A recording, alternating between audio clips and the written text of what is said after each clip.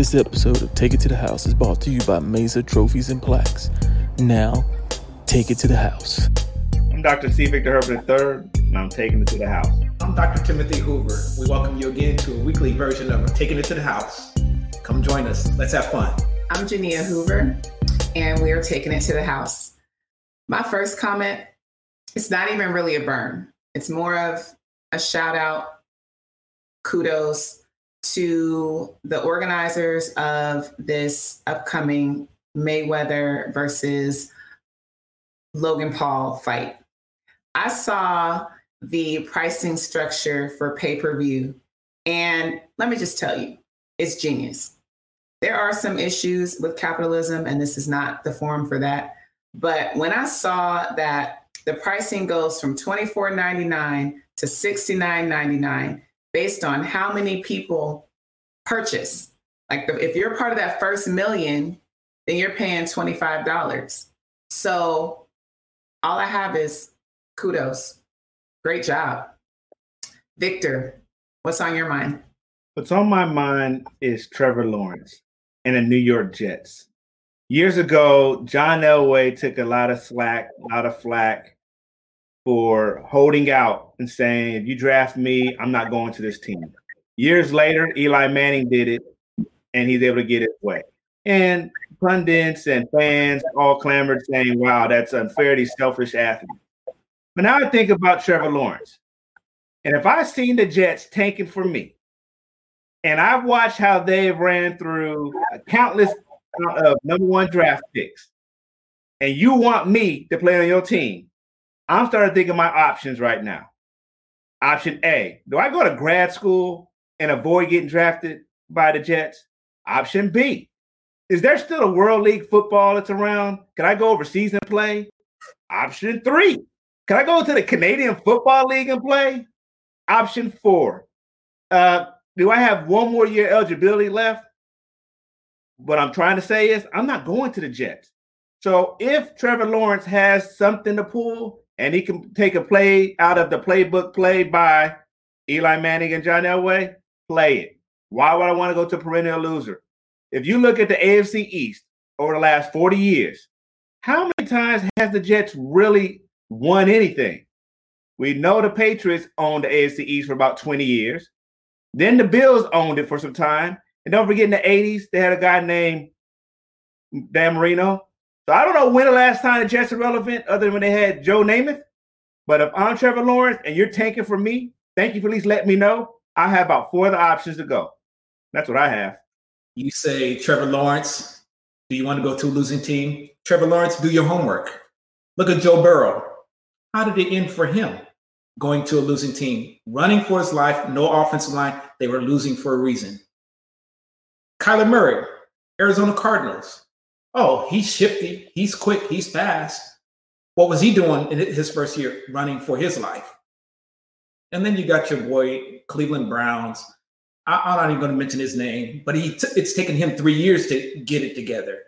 So, Trevor Lawrence, to my co-host's point, you may want to choose one of those other options.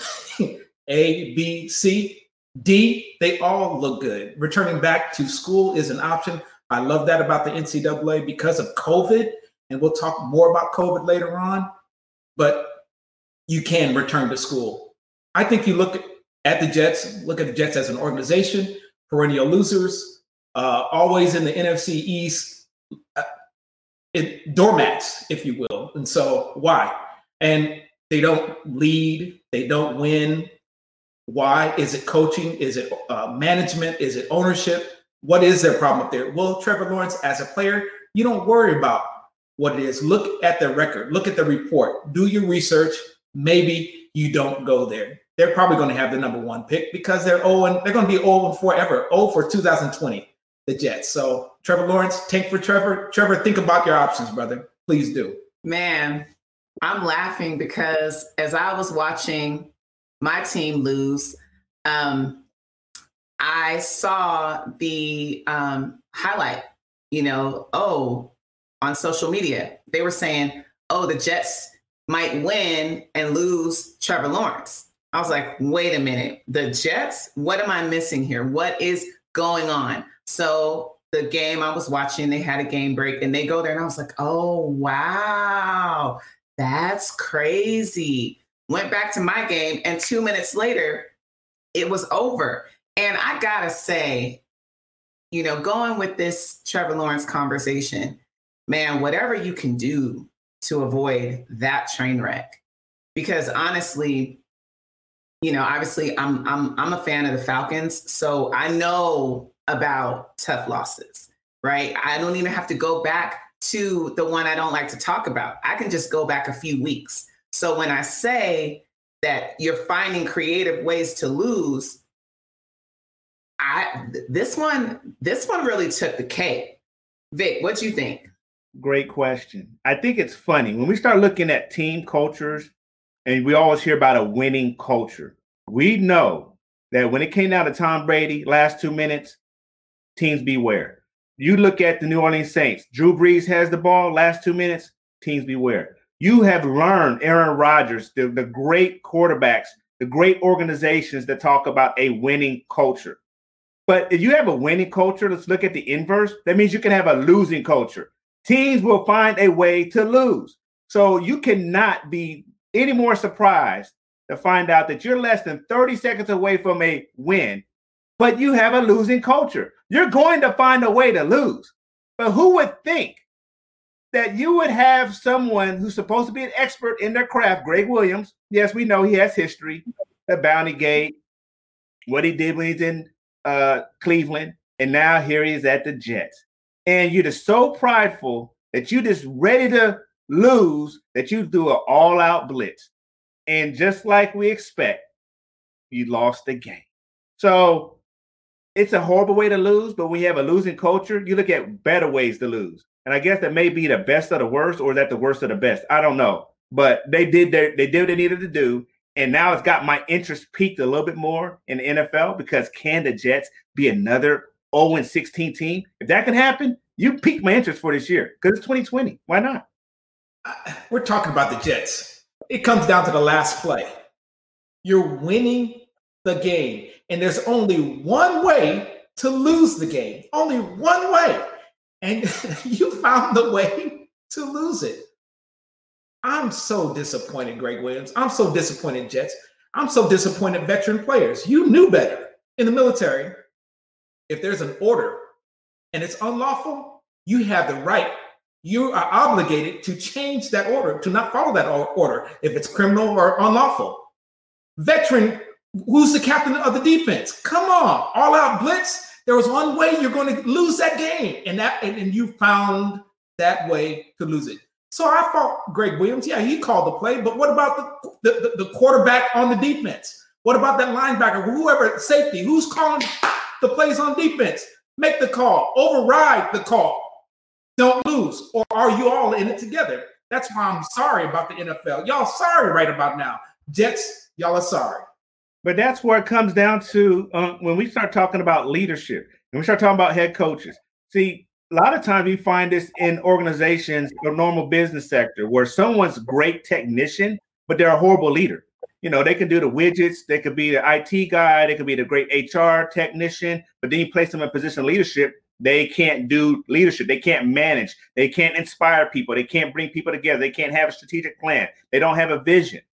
Same thing here. There's no way, if you got a defensive coordinator who works for you and you're the head coach and you hear that play go out, that you're so fixated on offense. But wait a minute, Adam Gase is an offensive guru. Your offense is not on the field. So what are you managing? Your defensive coordinator calls something that you know, that when I play Tecmo Bowl on Nintendo and when I play Madden on the PlayStation, that you don't call it out blitz. So if you're the head coach and you hear this comes through your headsets, you don't think before my defensive captains get it, I'm supposed to say, Greg, what are you doing? That shouldn't even happen. So that sounds like an issue of leadership where people don't know their place. And now there's some insubordination. So I know that they fired Greg Williams, but there's still an issue there from a leadership perspective where you've allowed that you don't have any management of your team, of your coaches, to make sure that, one, they understand situational football. Two, y'all don't care how much you think we're beating the Raiders. We will not do that. This is not the type of team that we are. And two, we're not even got a winning record. Who do you think we're going to be so prideful and do an all-out blitz? We ain't that good. So I fault leadership as well. Man, let's move away from these Jets, man. We spent more time on these Jets already. Let's move off these cats, man. They're not even worth our time. They aren't, but that was hilarious. Good point, Victor. When it comes to leadership, it makes me think about some of these other teams. And you mentioned culture. And culture is made up of the little things. It's not, when you say winning culture, you mentioned the Patriots. And, for the better part of 20 years, they ran that division. They ran the league in a lot of ways. And we talk about the Super Bowls, but we don't always talk about all of the little pieces that go to building that culture. And it starts with those little decisions, empowering the players so that when such a call or a decision is made and it's the wrong one, because everybody can make the wrong call, that veteran, like you said, needs to be able to switch it. Because at the base level, everyone needs to have fundamental knowledge of football, right? And then everyone that's playing in their particular roles needs to have the knowledge to make the right decisions. When it's your coordinator, if we want to switch it to my team and they want to run on first down and sometimes second down, the same exact play every single possession, and then you want to be surprised. Yes, the Saints have a good defense, but anybody can have a good defense if they know what's coming.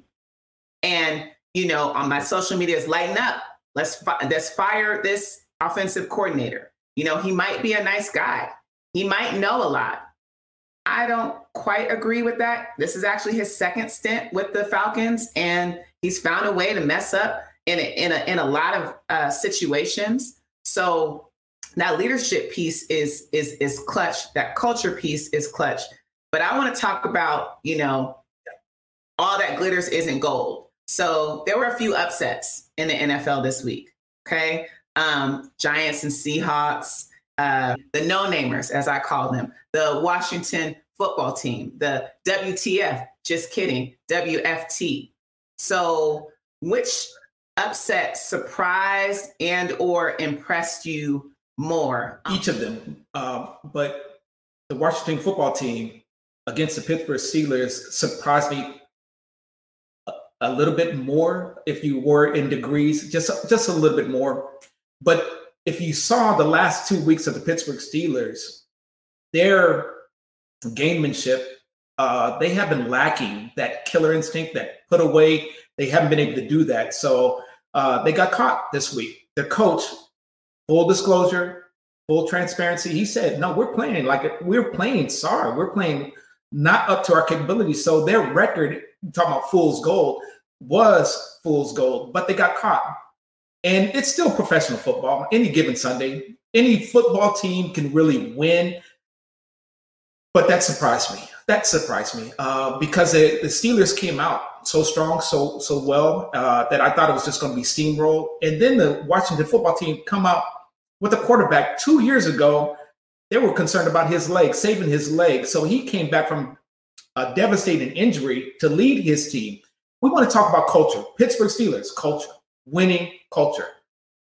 Ron Rivera, what he's trying to do, and he's the coach of the Washington football team, what he's trying to do is build a winning culture.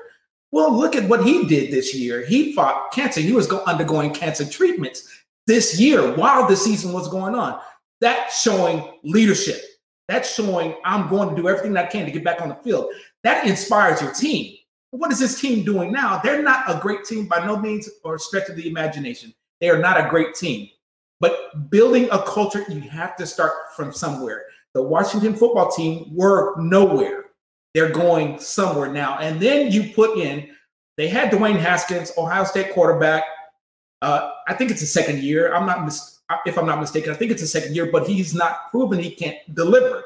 And they bring this other quarterback named Alex Smith, like I said, 2 years ago, devastating knee injury. They were even concerned about him losing his leg. He's now playing. Inspirational.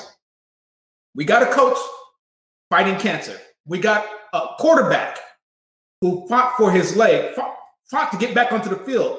You want to talk about a winning culture? Just by presence alone, just by action alone, you're going to want to play for these guys. Quarterback happens to be a leader by position. Well, he led off the field to get on the field. And then you got Ron Rivera leading off the field. Now he's leading on the field. They are building the culture. So should we be surprised they beat the Steelers? Should we be surprised? Actually, the Washington football team is playing better now. Yes, we should be surprised. They're playing better now, but they're going to continue to improve. And I believe the culture is being instilled by Ron Rivera. Vic, what are your thoughts, sir? Wow. Oh, man, I almost can't even add to that. But I agree with you. One, I live here in the D.C. area. So, of course, it's a big Washington football team supporting area. So I do have them as my little brother favorite team only because it's local. But to watch what Ron Rivera has been able to do, to understand the Alex Smith story, and then you add to the fact that the NFC is a hot mess, someone has to rise to the top. And when you have a team like the Washington football team that has taken their lumps over the last 20 plus 30 years trying to find the right coach, trying to find the right quarterback, trying to find the right GM, and this year is the first year coming in and really making an impact, I applaud that. Look like the Cowboys don't want the division right now. Doesn't look like the Eagles want the division. And the Giants, hey, they're just trying to make do. So it's the Washington football team's opportunity to succeed. They've got a great defensive player that they picked up last year in Chase Young, who's only going to get better.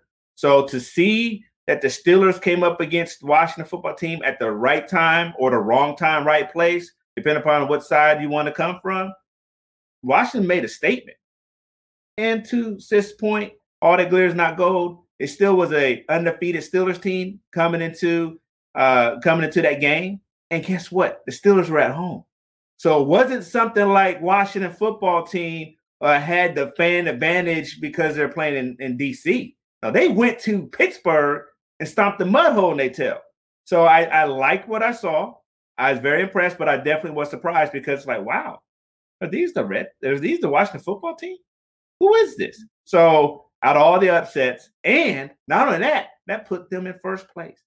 So definitely caught my eye that Washington football team came to play. They're now in first place. And I like what you said as far as just looking at that culture that Ron Rivera is building and looking at the two comeback kids, Ron Rivera and Alex Smith.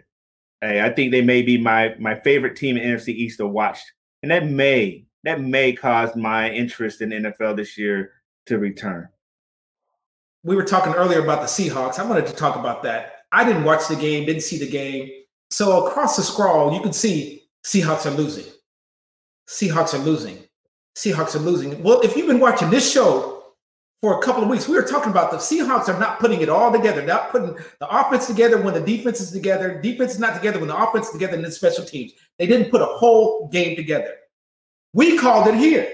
You need to stay and pay attention to taking it to the house, y'all. If you're not, please pay attention, because we could have told you 2 weeks ago this is going to happen. Because the Seahawks, they're not a sure thing right now. And matter of fact, their whole division they left that division up for grabs instead of taking a commanding lead in that division. So anybody in that division, Seahawks, you had a chance to really kind of bury them. You didn't. You lost your chance. You lost your opportunity. Just watching them was very interesting. And you guys brought up some very good points. When you're talking about winning and you're talking about building a culture, success is based on how you progress. You want to be better in week 14 than you were in week 10, than you were in week 2 or 3. So what I've seen with the Washington football team is progress. They are looking much better. They are looking much stronger. My brother was texting the other night and he said the good teams get better as the season goes on. So I am intrigued to watch them as well. But also in the NFC East, seeing that Jalen Hurts is getting the keys, I'm slightly intrigued with that as well. I don't like that he has to be initiated against the New Orleans Saints. But hey, you get in where you fit in, sir. But there's a lot of support, behind him as well. So Switching gears slightly, even though we've been on this topic every week, everyone is on this topic really every single day. And there is always a story, a headline, something related to this pandemic that we are still dealing with. And when it comes to the NFL, when it comes to the NBA, when it comes to our daily lives, we are still facing it. And you're having situations, the one that stands out to me the most, and we can all kind of share, but when the Ravens-Cowboys game was about to tip off, and my brothers texted, and they do a thing where we just say a person's name, and it was like Des ? And I was like, what the heck? You know, the game is about to come on. What are you talking about? Oh, he just tested positive for COVID. So I go to Twitter. That's where I go. And Des Bryant has tweeted that they came to get him out of warmups. So again, I've got a lot of questions as far as how, these protocols, but if they're pulling him from team warmups, how does that work with, contact and all of that? I'm just confused. I am sorry that we're even having this commentary, this narrative right now, because contact tracing, you have to be concerned about. You have to be concerned about the player himself. You have to be concerned about protocol. So he comes back. They come to pull him out of warmups because he had an inconclusive positive or inconclusive evidence. Inconclusive to me means positive. That means you don't go anywhere, don't do anything. You stop, cease, and desist anything that you're doing. That because he could be positive. Don't allow him to go about his normal activities until he comes back negative. So I'm disappointed, NFL, in that with this on public display, everybody saw it. It was wide open. It was a national televised TV, and it was aired on TV. Everybody saw it. It's a black eye. It's not good. How can anyone take you serious if you don't take yourself serious? Mr. Roger Goodell, talking heads, thinking heads for the NFL. That was a black eye. That was terrible. And I'm not concerned about Des Bryant. He has a career. He's going to be fine. But just from the eye test, from the looks of things and how it came down, I'm sorry for Des. I'm sorry for the NFL. I'm sorry for the Ravens. And I'm sorry for the Cowboys or anybody that may be exposed and possibly at risk of catching COVID because of you guys not putting teeth into your protocols. You know, it's near and dear to my heart. That's my team. I don't know how many games we lost because of this COVID outbreak that impacted our locker room. We had how many games rescheduled? This is 2 weeks. So how do you have a large-scale outbreak in our facility? And from either a team or even a league-wide, how did you not quarantine everybody? There's no reason. That whole COVID ran through that whole locker room. So there's no reason at all if you did your contact tracing and say, we are ready to get back on the field, that someone's going to test positive. We still had 2 more guys that just got released today that are now negative. But how do you come off of a self-imposed or a league-wide quarantine, shut down facilities, and you still come back on a day of a game? That's unsatisfactory. Because did he practice yesterday? Did he practice 2 days prior? Who did he have in contact with that when the team had the large outbreak, didn't catch it, but now he's playing catch with everybody for a pregame warm-up? I saw him dapping up somebody from the Cowboys because that's a team he played with 2 or 3 years ago. So how do you even have a chance to get on the field? That goes back to Justin Turner conversation. If I tested and it said inconclusive, you stay your behind home. You don't come back until I test you again and I get a positive or a negative. I'm not bringing you out and weighing on the side of he's going to play. That's haphazard. That's dangerous. Mark Ingram said the scariest thing about his COVID outbreak, the fact that he had to bring it home and gave it to his family. So it's not about the players playing. There's family members that are also impacted by this. So that is a bad, that's just horrible. Horrible. And it's going to get even worse the next 4 or 5 weeks where every game is playoff implications. So I don't know what else to say about that.